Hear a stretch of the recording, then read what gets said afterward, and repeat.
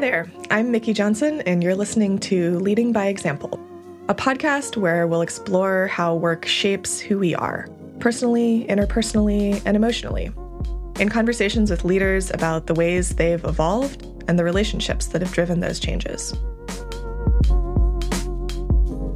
Chris Murphy is the president of Zoomforth, a company he founded and led as CEO for 6.5 years, before stepping back to his current advisory role.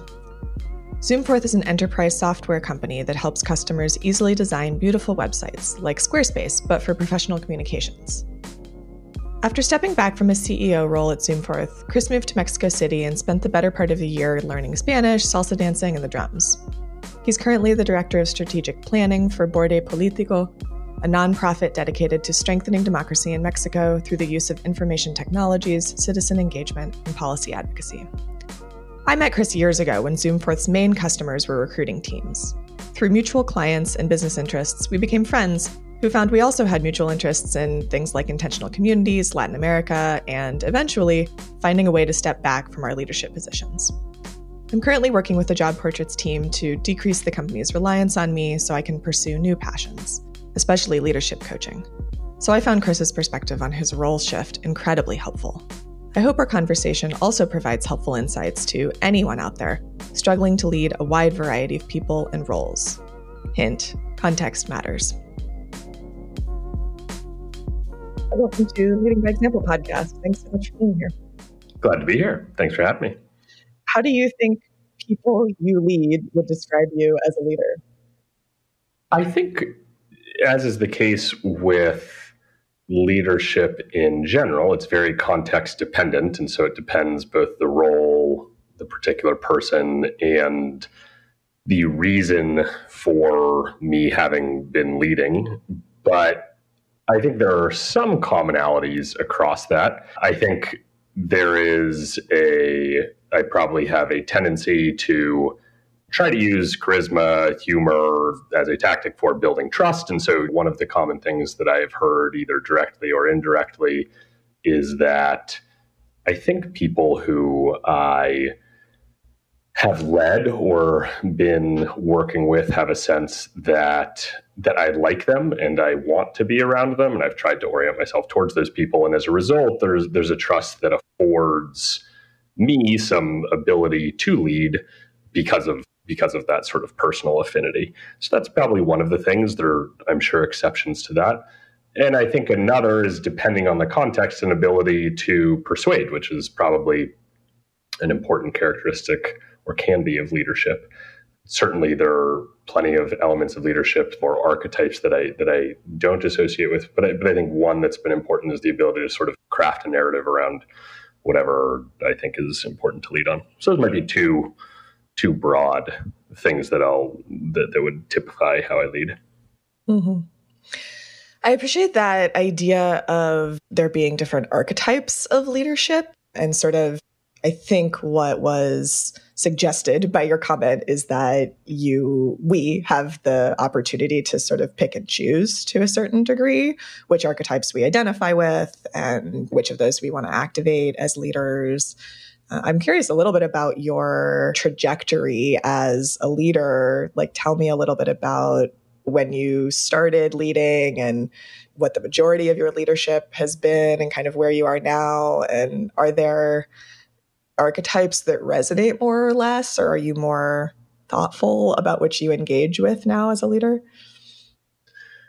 I'm sure there are archetypes that will resonate more and those that resonate less. And I remember, especially as I was growing the team at Zoomforth, where I was the CEO for a while, I would read leadership books, and one book would be called The 7 Essential Archetypes of Leader, and the other the 13 Definitive Archetypes of Leader. And so there are a number with which one might identify. Yesterday, in fact, this is sort of funny timing. I was chatting with my mom because I'm thinking about how to apply some of those in what I might do next. And my mom shared a story that surprisingly I hadn't heard, but evidently in preschool, the only thing I remember about preschool, legitimately the only thing, was that we got to build a lot of stuff with these sort of wooden blocks and little artifacts and whatnot. And evidently, according to my mom, who tends to or consistently exaggerates, so take this with a big grain of salt. But according to my mom, she somewhat consistently would show up and I would have the sort of largest or most complicated block structure or whatever it was that we were building. And eventually my mom asked the teacher, why is Chris building disproportionately large or ornate objects? And she said, oh, it's that Chris is convincing the other students to help him with his before they get to theirs. And you can take that in a positive light or a negative light, but I do think there is something reflected in that I didn't know ran through such a long period of time, but probably one archetypal characteristic is the galvanizing others to work with me. And there's sort of opposite archetypes, probably some rebel who's out on their own and getting people to follow without persuasion, or who knows, I'm sure you're better informed on that. But I think that's one that's followed. Mm-hmm. I'm really interested too in this idea of galvanizing people, persuading people, getting people to come along on this journey with you.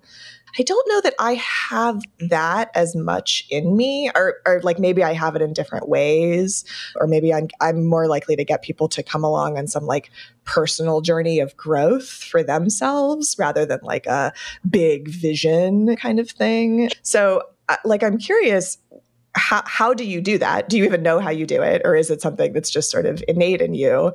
And are there any moments where that has failed or where you've realized that you need to like adjust or do something else?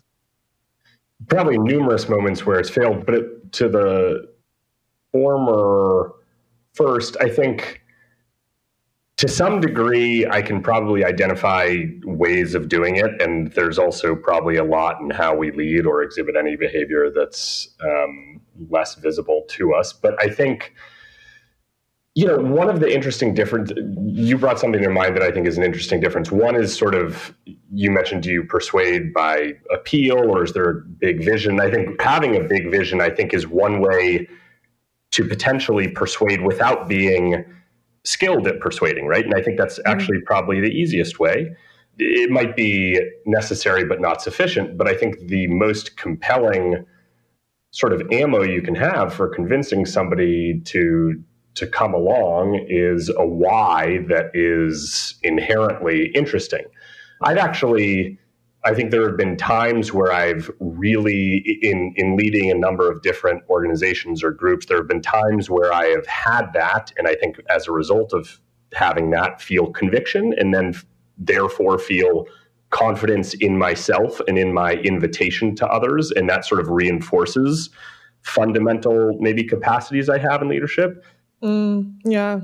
So it sounds like there's the big idea, and then there's the being able to empathize with the person across from you and craft a narrative that is what they need to hear or what's going to resonate with them. And if you're lucky, you get to be in a situation where you have both, where you're really excited about the vision and you can sell that. And then you can also personalize it for different people outside the organization, inside the organization. Is that kind of what we're talking about?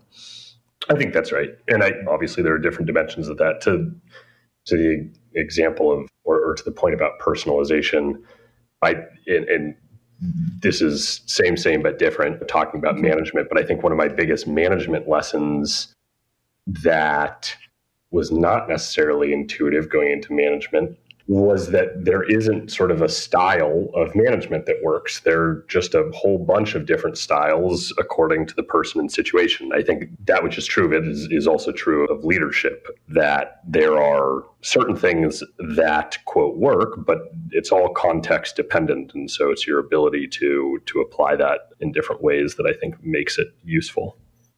Yeah.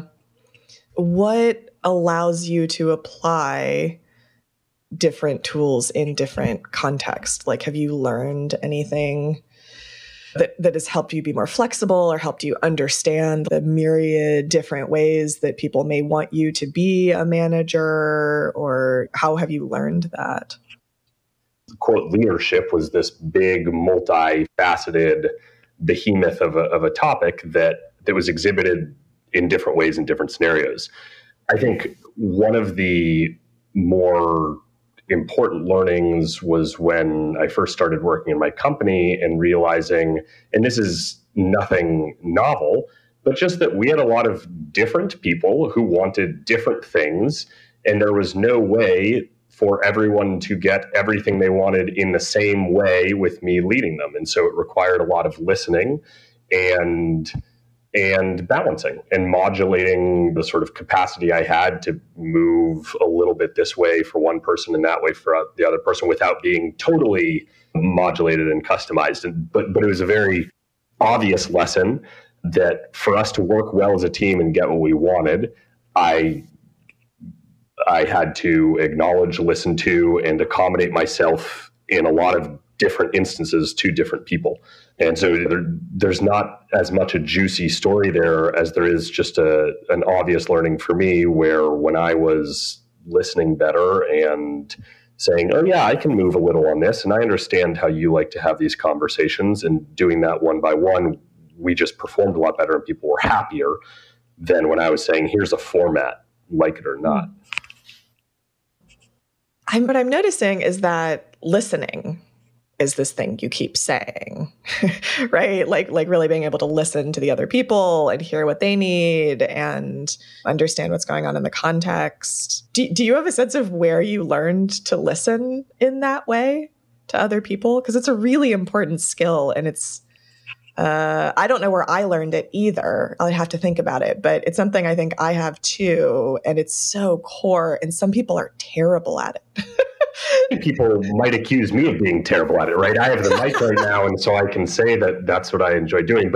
But I think, so when I reflect on that question, both for myself, but perhaps more, what's more useful is when I think about some other folks I think of as really good leaders or who I respond to. One of the characteristics, I think, in their capacity to listen, although I think it can be learned, but one of the characteristics is just a real curiosity in other people, right? I think if you either a curiosity or a real empathy or caring for other people, and sometimes one leads to another, but that seems to be a critical feature. And then, of course, there can be learned techniques to dialogue, staying on your side of the net, not projecting, et cetera, that can be really helpful tools. But I think probably the most powerful thing is some genuine curiosity in another person. Maybe that can be learned or not. I'm not entirely sure, but I think that deeply affects one's natural instincts towards listening and then probably being able to come to mutual understanding. Yeah, that makes sense. And yeah, I think that's something I definitely have. I'm sure I got it from both of my parents. And it's a big part of being a journalist, obviously, is being deeply curious about things in general and people specifically. Do you have any idea where that curiosity comes from for you? I grew up in a fairly, to some degree, weird family. My dad was one of 12, and they also fostered kids at different times, and they were this huge, by virtue of being a family of 14 people, you're necessarily diverse, at least in some respects, but then in many, many other dimensions as well. Where I was really effective in the way of learning was putting myself in challenging situations. And a lot of that turned out to be in situations with people where I was uncomfortable talking to new people, different people, and I just had to learn. And so that, both in academic subject matter, by putting myself in the field and research. That's super interesting. I like that idea of throwing yourself into challenging situations as a way of learning. Does that connect for you to starting a business? Was that a challenging thing with other people to throw yourself into and to learn something, or was there a different motivation there?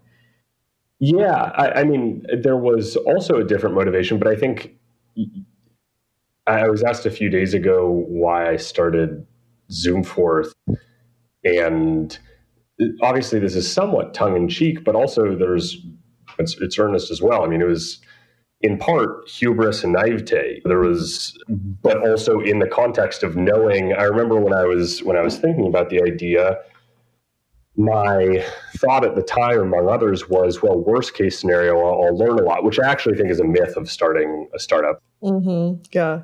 And how long were you CEO of Zoomforth? How many years? 6 years in total.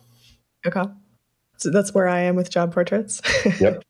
I'm curious about the change in mindset that happened for you during those 6 years, because it sounds like you came in with some now recognized naivete and hubris, and it seems like we obviously were talking during that time and staying in touch a little bit over the years. And I know with job portraits too, a lot of ups and downs, a lot of like, man, I wish I'd known this earlier. Like, Sure. I would have done this a lot differently from the beginning, but sometimes you just have to learn it that way. Like, what were some of those big shifts that you went through over those 6 years? Yeah, I mean, there are so many. It's hard to summarize. And there have also been some interesting ones in stepping back. And as with any experience, particularly intense ones with startups, you step out of your situation and realize the limited perspective that you had. And so there's been learnings there, and also learnings in watching the new CEO, Wendy, who's just awesome, and her real gifts in some of the stuff that I didn't possess. So there are millions of lessons, but I think some of the more interesting stories of learnings through the ups and downs and expectation failures and building confidence and all that. Let me think for a second. One, I think, interesting lesson was the challenge, and I think as a first-time founder, I don't think I was the exception in the sort of feeling that when you're really excited about an idea, first off, you're certainly not doing your research, or you're perhaps not viscerally adopting the mindset that this is not going to be a rocket ship success, and that it might take, even if you're successful, 10 to 15 years. You think, cool, this idea, and you start running from there, and you're able to build a narrative around that, which can be really useful, right? Both to yourself and to others. But I think one of the interesting learnings that happens for virtually everybody, independent of how successful their bottom line is or not, is that there is some expectation failure there, right? You see almost no companies, there are some outliers, but you see almost no companies that just happen exactly according to plan and explode in some exponential growth. And because there are so few that are like that, and virtually everybody isn't, you necessarily encounter the moments of disappointment or expectation failure in which the narrative that you have shared, both of yourself and perhaps more importantly as a leader with those around you who have decided to forego other opportunities and work with you, that narrative you have shared is wrong. You have proven to have been wrong. And obviously that's a harsh way to frame it, and part of it is framing and not setting up like that. But nevertheless, you have to confront what then to do, and also how to, particularly as you learn that you might be wrong or you might not meet those lofty goals over and over again, that it might happen a lot. How do you maintain credibility, and how do you build narratives that are both ambitious and risky and are able to fail, but that don't sacrifice your credibility as a leader such that people say, how could I believe what he's saying? Like, we didn't hit that super ambitious goal. And that, I think, is an important lesson in narrative management and motivation that I had to cultivate, and certainly failed in some cases and succeeded in others.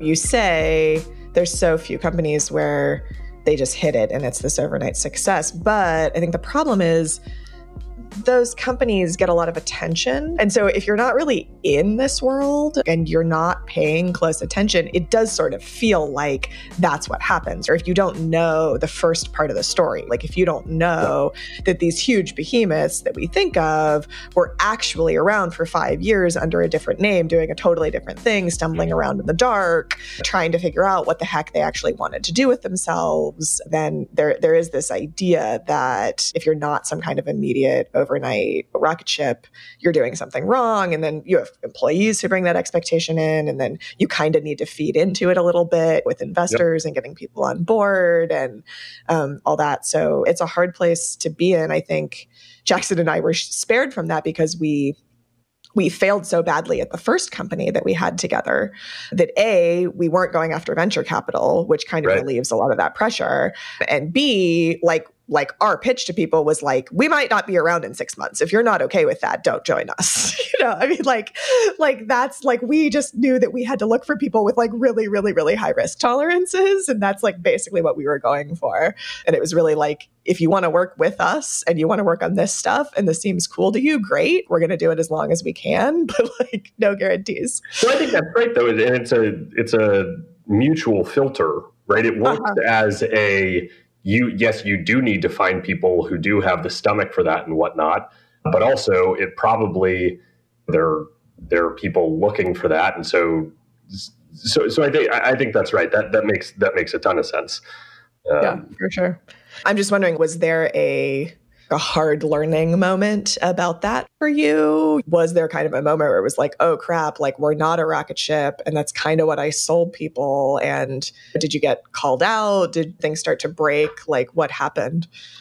Interestingly for us, I think no is the simple answer, in part because we consistently grew, even if more slowly.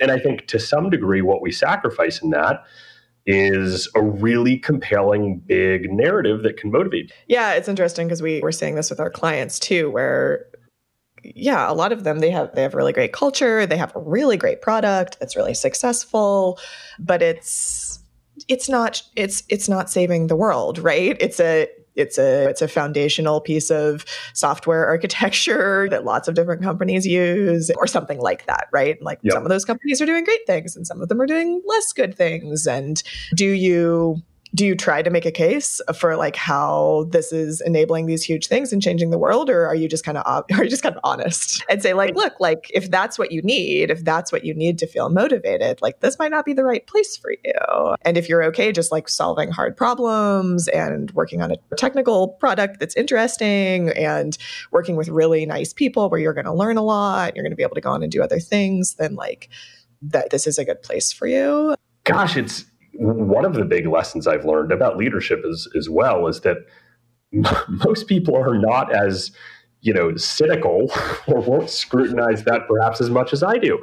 And it's an incredibly powerful tool. I remember a friend who, and I won't name the company, but it is a massive, very well funded company, and that has some dubious claims around their impact as a net plus for the world.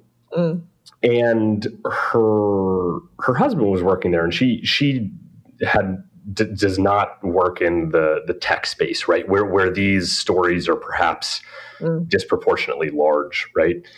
And she thought, assuredly, while this is the brand story, the folks working in the company won't be drinking the Kool-Aid. It's obvious that there's this company does what it does, whatever. And she showed up to what was, the company's sort of mixer with all the employees and their significant others or whoever it was. And she was shocked when she just started sort of soft polling people like, so what do you think about, someone gave a speech that was the real raw, and people were drunk on the Kool-Aid. And her reaction was, oh my God, how can people actually believe this? And my reaction was, of course they do. And so I think that's, and obviously there's a cynicism in sharing the story, but it's also true that the power of having a clean narrative, the reality is like people want that. And so it does make a really difficult decision when you think about how you are going to explain the why of what you're doing, and degree to which you're going to stretch that. And of course, who you want then to be a participant according to that decision. Mm-hmm. Yeah. Yeah. I think that's maybe one of the hardest like differences between employees that you have to be able to navigate and like flex around is like some people need that. Some people like need rah, big vision. I'm excited. We're changing the world no matter what the company is. And some people are always going to be like, that's BS. I do definitely want to talk about your sort of transition out of the CEO role, especially because my relationship with job portraits is, hopefully going to be changing over the next year. And I think I'm mostly just wondering, like, any lessons, and especially from like kind of a personal side for you going through it. I don't know. How were you thinking about that inside of yourself and sort of dealing with the emotions of it? And what were there things that surprised you or that you had to navigate that you didn't think you would? One of the reasons it was so hard to transition out was because there was a notable amount of the business that was dependent on me and how I interacted with clients or employees, and also that I had let the business do a number of things. And you could truly have taken any person in the world and tried to sort of replace me. It says nothing of my skill nor theirs. I had just stretched it too far and held too much. And so the unwinding of that to enable a new leader to come in and lead in her own style and be effective, but maintain and then grow the business took what felt like a Herculean effort, because I had just because I think I hadn't been forced to or hadn't chosen to do that effectively previously. So that was a tough learning, but I think I hope it proves to be a valuable one to the degree that, or in whatever future organization I might be leading. Oh my gosh, that resonates so much. And I maybe want to hear more about like, what do you wish you had in place before or done differently? But yeah, I mean, we tried to replace me primarily when I was going out on maternity leave with Kai 2.5 years ago. And it was horrific for a company that's supposed to help companies hire people. We could not hire. So like it took longer than we thought. We hired the wrong person. We had to let them go immediately after. We had somebody finally that was great. She backed out the day before she was supposed to start. We finally found somebody who literally started the week I went out on maternity leave. And basically I was just like, sink or swim, like, hope you get it. And a big part, and thank God he did. I mean, he was awesome. He's not with us anymore, but like it was a very important, like 3 months that he came in and just kind of like figured stuff out. Some of the things that forced us to realize was that, for instance, I would say yes to projects that we'd never done before that were like, not really our sweet spot. Right. But my thing is like, I'm like, well, I can figure it out. And so I would just be like, well, the rest of the team can figure it out. And so then we had all these like weird projects that had like no templates and we'd never done before, and nobody else knew how to figure that stuff out. It was just me. And it turns out I was stressing out everybody under me anyway by doing that stuff. So like that was a good learning. It was like, okay, stop doing that. Focus on what we're good at. Like, stop stressing your team out. And then I think it's just the nature of being a founder is that what I've always heard is you're going to have to hire 3 people to probably replace what you're currently doing as a founder. Yeah. And trying to get that out of your head in a way that other people can take it and not just like do what you were doing, but do better, right? And grow it and like improve on it is friggin' so hard. So yeah, I don't know, any insights or anything that you sort of like wish you'd known earlier, or even just to say like, it's going to be harder and take longer than you think is like helpful also. Yeah, I mean that. I think that's definitely true. Perhaps the grandest example, or among them, of like of leadership failure due to that particular dynamic might be the failing of Cuba. And I say that because I think it's an interesting story that I think Che is one of the most misunderstood figures in modern Western history. But my reading of him is that he is misinterpreted in a number of ways, that he was ruthless or unprincipled or sloppy or whatever. And none of those things are true. I think his grand failure, he was insanely principled to the degree that he was accepting poverty wages and legitimately only living on that through to his death. His big failing, and therefore, in my reading of it, the failing of communist Cuba, was that he built a system around the expectation that other people would be as disciplined or as principled or willing to sacrifice as much as he did. And that's just not how people work. And so a political system built around that inevitably failed. And it collapsed when other people did start accepting corruption and weren't as principled in the application of justice, and et cetera, et cetera. And I think while that's a different dimension, you can pretty clearly apply that parallel to a lot of issues founders have, myself very much included, in transitioning their incentives, their motivations, their way of doing things to scale or just to other people in a company to apply them. And the inevitable reckoning, or at least oftentimes the reckoning, that you might not have you can align incentives to certain degrees, but they might not be completely aligned, and people might not be just as insert whatever characteristic as the founder is. Mm-hmm. And so planning for that, acknowledging for that, both sort of emotionally and tactically, I think is really hard and really necessary. And like you said, unfortunately, takes a lot of time. Yeah, for sure. Well, thanks for that. I appreciate being compared to Che Guevara at any point. Just for the novelty of it, mostly. But I usually end these podcasts by giving, the guest a chance to ask me a question. What I'm actually feeling compelled to do is do you have a question that you think I should ask myself through this process that would be helpful to help me through the process? What are the worst case consequences of the potential ways that the thing could go wrong when you leave? So in my mind, just to explain that, there were a number of things I really sweated over a lot that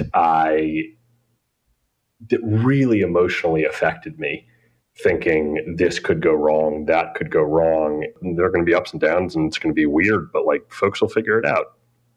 Or not. And really, what are the worst case scenarios, and scrutinizing just how bad they are. The projection there is that for me, the worst case scenarios would not have been all that bad. And but that's no, I actually really appreciate that. I mean, I think one of the things I've learned in sort of personal work is that that's a great practice to go through, right? Is if you're having a lot of anxiety about something, is to really walk into that and be okay, let's really entertain that possibility. The worst possible thing happens. Let's walk through that. Okay, yep. Then this happens, and then this happens, and then this happens. And most of the time you get to the end of that and you're I'm still alive. I still have a roof over my head. I still have a relationship or whatever. My ego's bruised. Maybe some people are mad at me, whatever it is.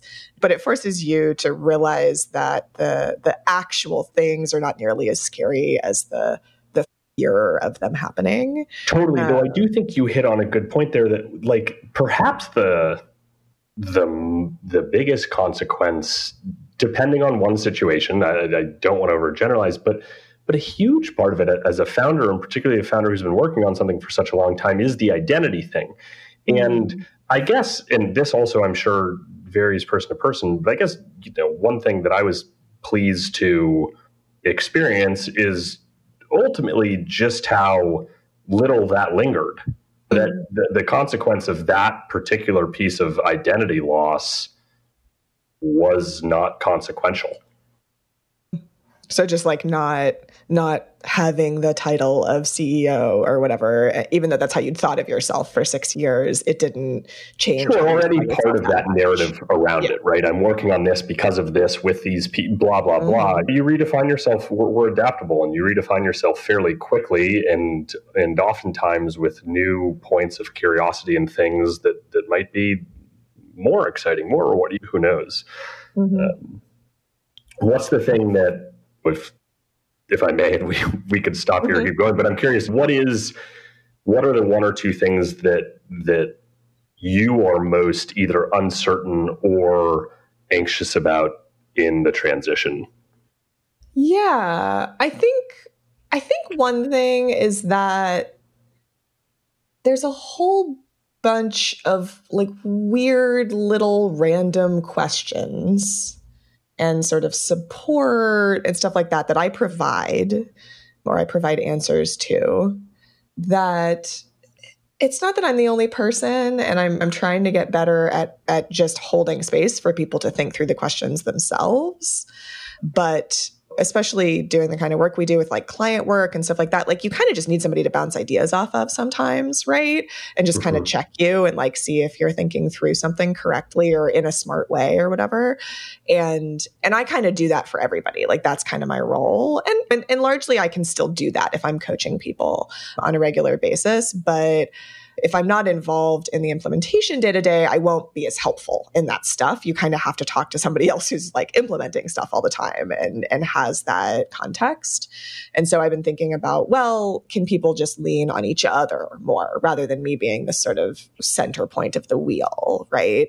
And we're setting up processes for that to happen. And I think that they can, but like one of the things that scares me is that we have a couple of team members who are really senior and have a huge amount of institutional knowledge who can provide that in the way that I do. And people that have been with your organization for the longest time are also at the biggest risk for leaving, right? And like they'll listen to this and they'll know that we've had these conversations and I know where they are, and it's not like I think they're going to up and leave or whatever. But I also know that like some of them have other things that they want to do with their lives. And like, I want to support them in that. And I don't want them to feel trapped in the company either. And so it's just really hard when you're such a small organization because you can only have one or two people that have that much institutional knowledge, like at a time almost. Right.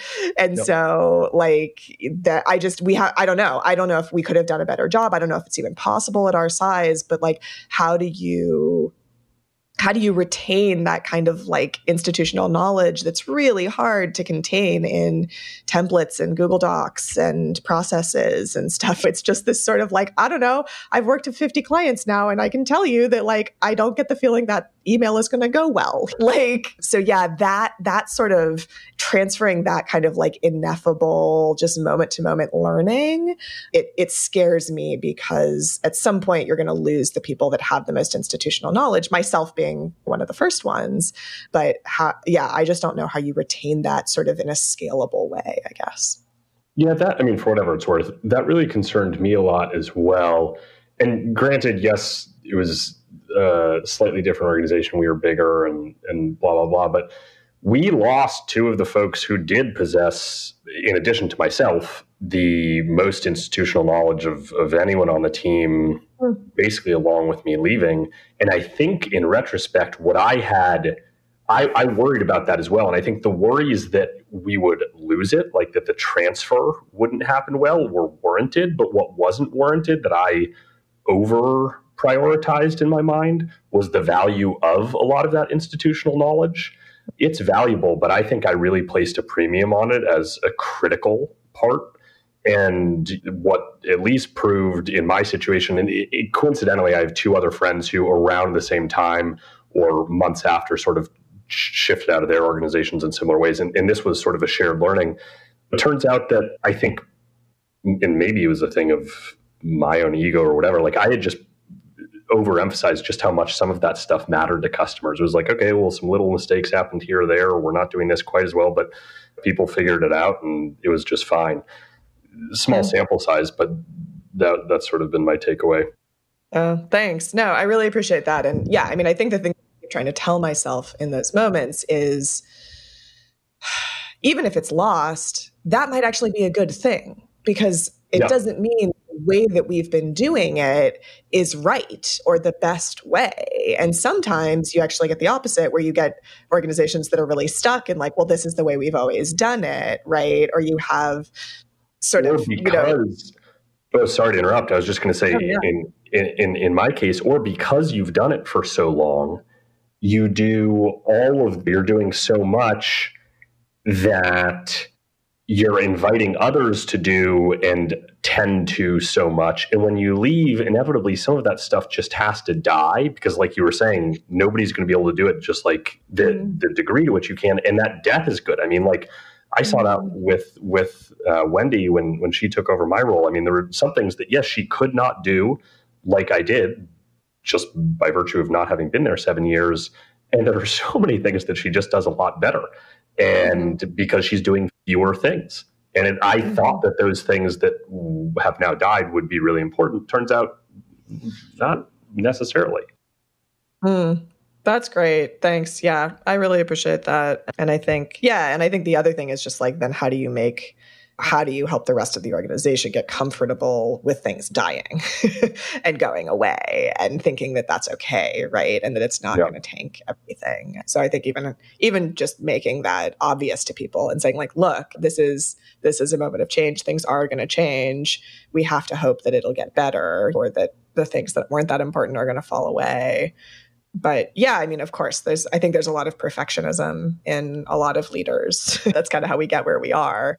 Michael Deering's Cognitive Distortions of Founders. It's a great and topical, I think, to the podcast. He's a VC. I think he was early at eBay or something like that. I could be wrong on that, but really sharp guy and good people. But he has a fund called Harrison Metal, and sort of in association with that, he creates a lot of content, pretty interesting videos. But one of the pieces that's always resonated, I think I first was exposed to it at a workshop that he did. He basically says, look, sort of based on Beck and cognitive behavioral theory, and this notion that certain thoughts, certain distortions will color how we view anything or how we judge anything. And he applies that framework to founders to introduce some of the more common ones in founders. And you could, map that onto leaders writ large, but some of the founders ones are particular, or have their particular place. It's worth taking a look at. And one of the things you said was spot on with it. Anyway, I digress. But the other comment is, I'm super psyched for you. And I mean, a lot of this, while I find you to be exceedingly self-aware and also modest, and you're describing these challenges, I imagine the very fact that you are recording these conversations reflects a candor with the team that I suspect will create an incredibly healthy staging place for a transition. So I'm excited to see how that all goes. Thanks. Yeah, I appreciate it. You're making me think that I need to get you and these friends that have transitioned and put together like a monthly help me through this thing. This has been very, very useful, and I appreciate your insights. Thank you so much for being on the Leading by Example podcast.